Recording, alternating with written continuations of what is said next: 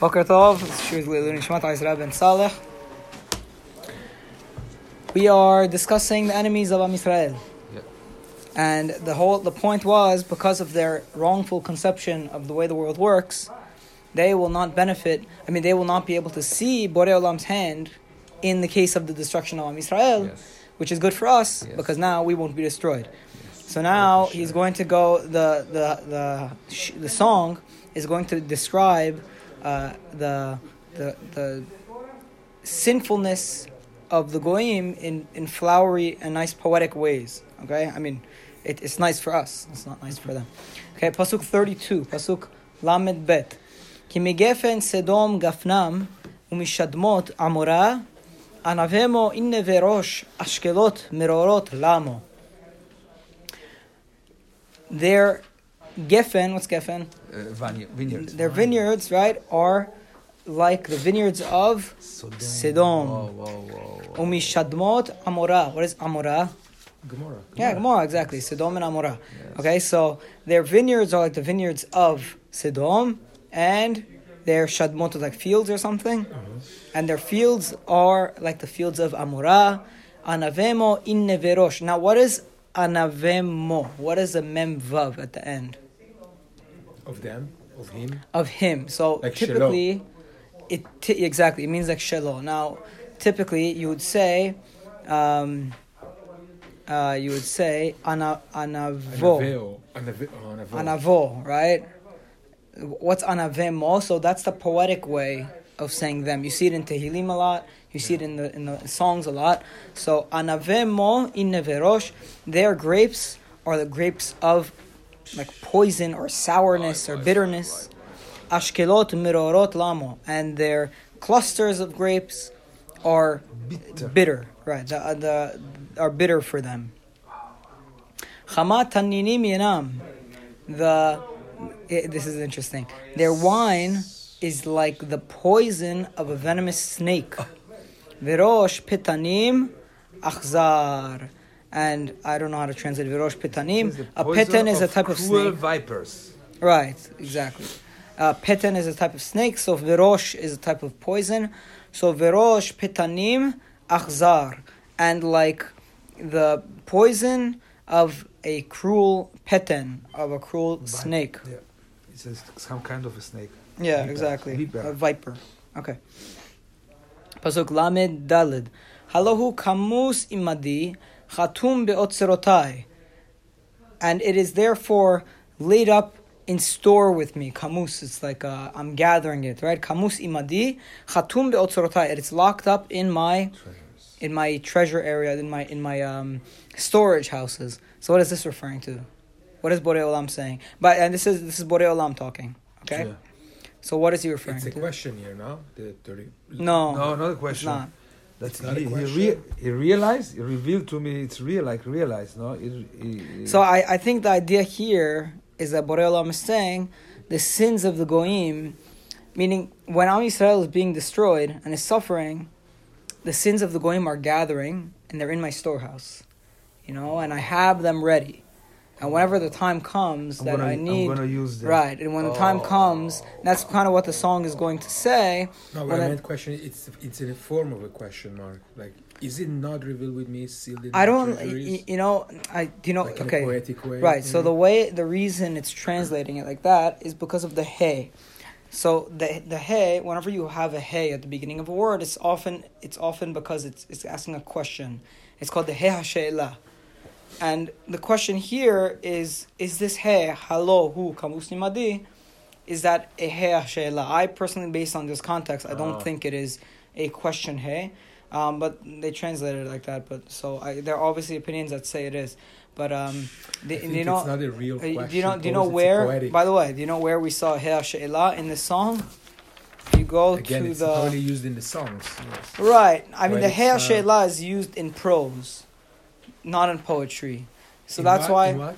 prose, meaning in normal writing. Here it says sealed in my treasures. So, for example, it says ha'af umnam eled, when Sarah hears that she's going to give birth, she says ha'af umnam eled v'ani zakanti. Is it possible that I could give birth? That's that I'm old. Ha'af umnam with the hey at the beginning. Is it possible that I could give birth? Right. Also here, it's like an exclamation, more of an exclamation. It's a question. It's a question mark with an exclamation. I think it's an exclamation, but posed. Yes. So if you look at question right, style. exactly, so exactly. Almost like man chisnistan. Right. Very nice. Very nice. Like Persian خیلی اینطوری میکنن. Right. مگه ما اینجا نیستیم ما اینجا مگه ما اینجا نیستیم. You know, in a very sweet. Yeah, I'll show you another one. The pasuk vav of our song. It says if the kids they do bad, they cause destruction. It's a twisted generation. Hal le'Adonai tigmilu zot. Are you gonna blame it on God? Am naval velo chacham. It's more of an exclamation. It's a question that's making a point, right? Exactly. Or maybe a test. At least the examples I've given you so far have not been real questions. Like, is it possible that I'll give birth? Meaning it's not like a question that's seeking an answer. No. It's a question. It's an exclamation. It's an exclamation posed as a question I like form. that. I need to think of more examples. It's poetic, even in poetry. No, because we've only seen three. Like you have a doubt. Right. You have a doubt. Isn't a doubtful question exclamation? We've only seen two examples. So I want to see a couple of more before you make that claim. But more interesting is why it says sealed in my treasures. That means all of these averot are sealed in my treasures. It's almost like when we say miel kamocha. Otzarot isn't treasures. That's also a bad translation. Otzarot just means storehouses. So these are okay. So the sins are just put away in God's storehouse. Yes. Yeah. It's like almost like when we ask miel kamocha. Of course, we know that there is nobody. Yeah, of course. I know. It's a question, I know. The answer. It's not a real question. It's more of an exclamation. I know what you're trying to say. It's a doubtful. I know what you're trying to say, but it's a poetry form. Yeah. For sure here. Beautify the song. I know what you're trying to say. I just don't know, based on three examples that we've seen, if that's enough to make the claim that that's always the case. Right. So I definitely hear it's being used like that. And why is he so much on the grapes? Why is he like explaining what is he going to do to them by using grapes as a form? No, it says that they come. They're grapes. It's a very used metaphor. You know, in Tanakh, whenever Am Yisrael is being described as like going off and sinning, there's a metaphor called the kos hatar'ila, the cup of poison. It's a very classic metaphor that Am Yisrael drinks from the cup of poison. It seems like grapes and wine are a metaphor used for like behavior very often throughout Tanakh. It guides your behavior. Right. And also because it has a major impact on the way a person behaves just by the intoxicating effect. But the drinking the cup of poison is a very classic Tanakhic metaphor, you know? I could see the society was very wine was the main drink, right? So definitely used in poetry. Mm-hmm. They used to swim in wine. That's why they used to swim in wine, literally, or no, they were drinking so much it was. Exactly. No, I thought they had like a. I thought there was like a minhag to swim in wine.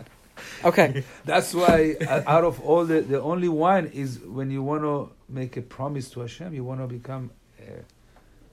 Kiddush Hashem. The wine is the wine is. Wait, you're saying for Nazir? Yes. Okay. Lina kam v'shilem de'ayet tamut raglam ki karov yom edam v'chash atidot lamo. See, so Borei Olam keeps the sins in his storehouse, and then he says, "For me is vengeance and payback," says Hashem. Le'et tamut raglam. At the time, whenever their foot stumbles. Ki karov yom edam, because the day of their destruction is approaching. V'chash atidot lamo, and the futures of them will come rapidly. Very fast. So you see what's going on. Borei Olam keeps us alive because they couldn't understand. It would have been a chilul Hashem. And then as Borei Olam, the goyim are punishing us and causing us all the suffering, Borei Olam is gathering their sins and he's keeping count in his storehouse. And then the second the goyim, their time of destruction comes and their foot falters, now Borei Olam turns into the God of vengeance. Okay? Ki adin Adonai ammo ve'al avadav itneham ki yir'eh ki az lat yad ve'efes atzur ve'azuv. because God judges His nation, and He will have you could say like a change of heart regarding His people, meaning He will be less angry at His people. When does that happen? When does Borei Olam lose the anger at us? Ki yir'eh ki azelat yad, when He sees that our yad has gone. What is yad? Yad means strength. Like hayad Adonai tiktzar. Can the arm of God, can it be short? Is it too not strong enough? Yad is always a reference to strength. There's another reference. It's V'yesh le'el yadecha. Whenever it's talking about the brachot in Parashat Kitavo, it says, and you will have strength. And it says, V'yesh le'el yadecha. And your hand will have strength. Also in Pesach. Yeah, exactly. And they went biyad Ramah and Al Shoshan. So the arm is always a metaphor for strength. So when He sees that Am Yisrael loses their strength, ve'efes atzur ve'azuv, and there will be nothing, they will be locked up and they will be forgotten. That's when Borei Olam will have a change of heart and He will say, time to judge for my people. Now when Borei Olam is judging for His people, it's meaning Jews are at the lowest point practically. Yeah, exactly. The lowest point. When they're at the lowest point, then Borei Olam says, okay, time to fix them. Time to judge the Goyim for all of their sins. Ve'amar Elohemu, tzur chasa yuvo. So now, this part is difficult to translate. Ve'amar, and it will be said, or and He will say. Yes. Elohemu, maybe it's God talking, but it's not clear. Ve'amar, and He will say, Elohemu, where are their gods? Sur chasa yuvo, the rock that in whom they trusted. So who is this referring to? Who is talking? We don't know. It's not clear. I personally think. I think Hashem is saying that this is what the enemies are saying. No. I'm thinking something else. I think Borei Olam is saying when He's destroying the nations, He's saying, where are their gods? Yeah. Where are the gods of the nations? Okay. Their God of the... Exactly. Where are their gods now? Exactly. That's exactly. I think that's how I like to translate it. I was studying with my brother on Rosh Hashanah, and we came to that conclusion as the best way. Right. This is very deep. I mean, this is a lot of... but you can anger. But you can translate this two different ways. Of course, yes. And it's probably purposeful as well. Yes. The ambiguity is often purposeful. It's like, you want to hear something interesting? Do you know at the end of, last week's parasha in Vayelech, and it feels like 3 weeks ago, but at the end of Vayelech it says, Kitvu lachem et hashira hazot ve'la'amedah et bnei Yisrael simach befihem. It says, write down this song and give it to Am Yisrael, put it in their mouths. So, according to halacha, what is this pasuk talking about? According to halacha, the peshat is referring to Shirat Haazinu. According to halacha, that is the source text that says Kitvu lachem et hashira hazot, that everybody must write his own Sefer Torah or buy a Sefer Torah throughout his life or help correct a Sefer Torah. So the Rishonim ask, why are we learning the halacha of writing a Torah from a description of the Torah as a shira, as a song?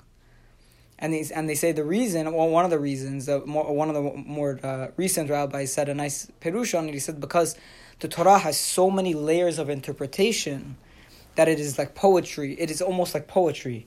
That even the non-poetic parts, meaning the songs, they're poetic because of how many layers of depth they have. Yes. Now, whenever we get to Parashat Bereshit, you don't know how excited I am. You're going to see how many layers and layers and layers of interpretation there are to these pieces. It's like just according to the peshat, just according to the simple interpretation, you can be dumbfounded by the what happens in the Torah is like there are one story will have like 6 different storylines running through that story at the same time. Right. And you could read the story, like let's say the story of Cain and Hevel, right? So you could read the story as a story of brotherly hatred. You could read it as a story of the first murder. You could read it from the vantage point of mercy to sort of. You could read it from the vantage. What was another thing you could read it? You could read it from the vantage point of like the jobs that they had, the kind of work that they did. Meaning, one of them was a shepherd, one of them was what implications were there. And then each one of these, has like a different theme that runs through the entire story. And you could see it from so many different lenses. So whatever, we'll get there whenever it's so. That was So this pasuk that says "Ve'amar Elohim sur chasaybo" could probably be ambiguous, but I think it is the one. Someone is talking about the goyim and is saying, where are their gods? The ones that they took refuge in. Asher chelev zevachem yochelu yishtu yen nesicham yakumu v'yazruchem yihi alechem sitra. That they had the fat of their korbanot, of their sacrifices, that they would eat. Yishtu yen nesicham, and they would drink the wine of their libations. Yakumu v'yazruchem, let them get up and help you. Yihi alechem sitra, let them be protection over you. Right, so you could interpret this as the goyim taunting Hashem, or you could interpret this as we are taunting the goyim. After the goyim, the destruction starts to befall them. Reu ata ki ani anihu. And then Hashem says about Am Yisrael, He says, look now, ki ani anihu, I am the one. Ve'en Elohim imadi, and there's no God besides for me. Ani amit va'ahayeh, I cause death and I bring life. Machatzti va'ani arpa, I put pressure, I cause pain, and I also am the one that brings healing. Ve'en mi'adi matzil, and there's nobody who could save from my hand. So that kind of sums up the entire song of Haazinu, which is trying to train Am Yisrael in the art of seeing Borei Olam as the cause of the bad as well as the good, as opposed to the goyim who only think their gods are good, bringing good, and if it's bad, it's another god, or if it's bad, it's their god is dying. He's lost. Oh wow! Right. Should we just finish the song? No, we finish the song tomorrow, B'ezras Hashem. The end. Let's see what happens at the end. The end is a little bit repetitive, and it's just Borei Olam talking about his ability to destroy the goyim. We'll finish the song tomorrow, B'ezras Hashem, and then we'll finish. We'll do the rest of the parasha as well, where it goes back to the story of Moshe. Okay. Baruch Adonai L'olam. Amen ve'amen. Amen ve'amen. Zak Baruch Domat Shisha.